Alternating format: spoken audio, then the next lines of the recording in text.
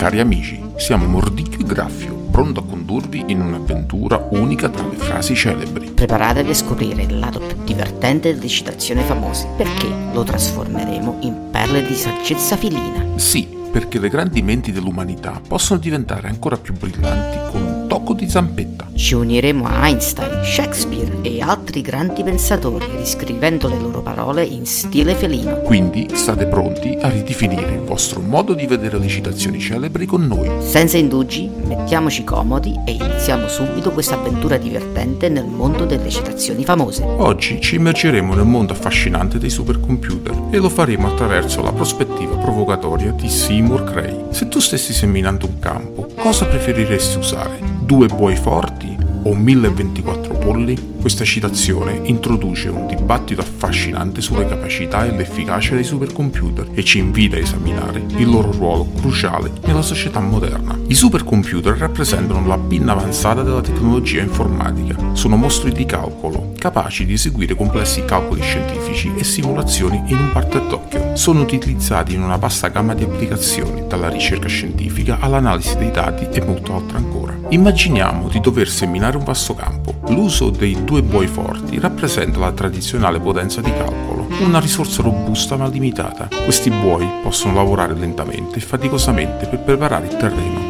D'altra parte, 1024 polli rappresentano la potenza di calcolo dei supercomputer. I polli, sebbene individualmente meno potenti dei buoi, possono lavorare in modo sincronizzato e veloce. La loro efficacia è sorprendente e in questo contesto simboleggiano la capacità di un supercomputer di eseguire un'enorme quantità di calcoli in parallelo. Per comprendere meglio questa affermazione, guardiamo alcune applicazioni reali dei supercomputer. Ricerca scientifica. I supercomputer sono essenziali per la simulazione di processi naturali complessi, come il cambiamento climatico o la dinamica delle proteine del corpo umano. Possono accelerare notevolmente la ricerca in questi campi. Settore finanziario. Nel mondo finanziario i supercomputer vengono utilizzati per analizzare rapidamente enormi quantità di dati, per prevedere tendenze di mercato e ottimizzare le decisioni di investimento. Medicina. Nella ricerca medica i supercomputer possono elaborare rapidamente dati genomici per identificare potenziali trattamenti personalizzati per le malattie. La citazione di Seymour Cray ci ricorda che nelle nostre ere digitali la potenza di calcolo è fondamentale. I supercomputer rappresentano il modo in cui affrontiamo sfide complesse e risolviamo problemi apparentemente insormontabili. In conclusione, i supercomputer sono le 1024 galline del nostro mondo digitale, offrendo potenza di calcolo e velocità straordinarie. Sono strumenti indispensabili per la ricerca scientifica, lo sviluppo tecnologico e l'analisi dei dati. Mentre affrontiamo sfide globali complesse, possiamo guardare ai supercomputer come alle nostre galline digitali per semplificare il processo di semina e raccogliere una ricca abbondanza di conoscenza. Grazie per l'attenzione, che possiamo continuare a sfruttare la potenza dei supercomputer per risolvere i problemi del nostro mondo, sempre più complesso e interconnesso.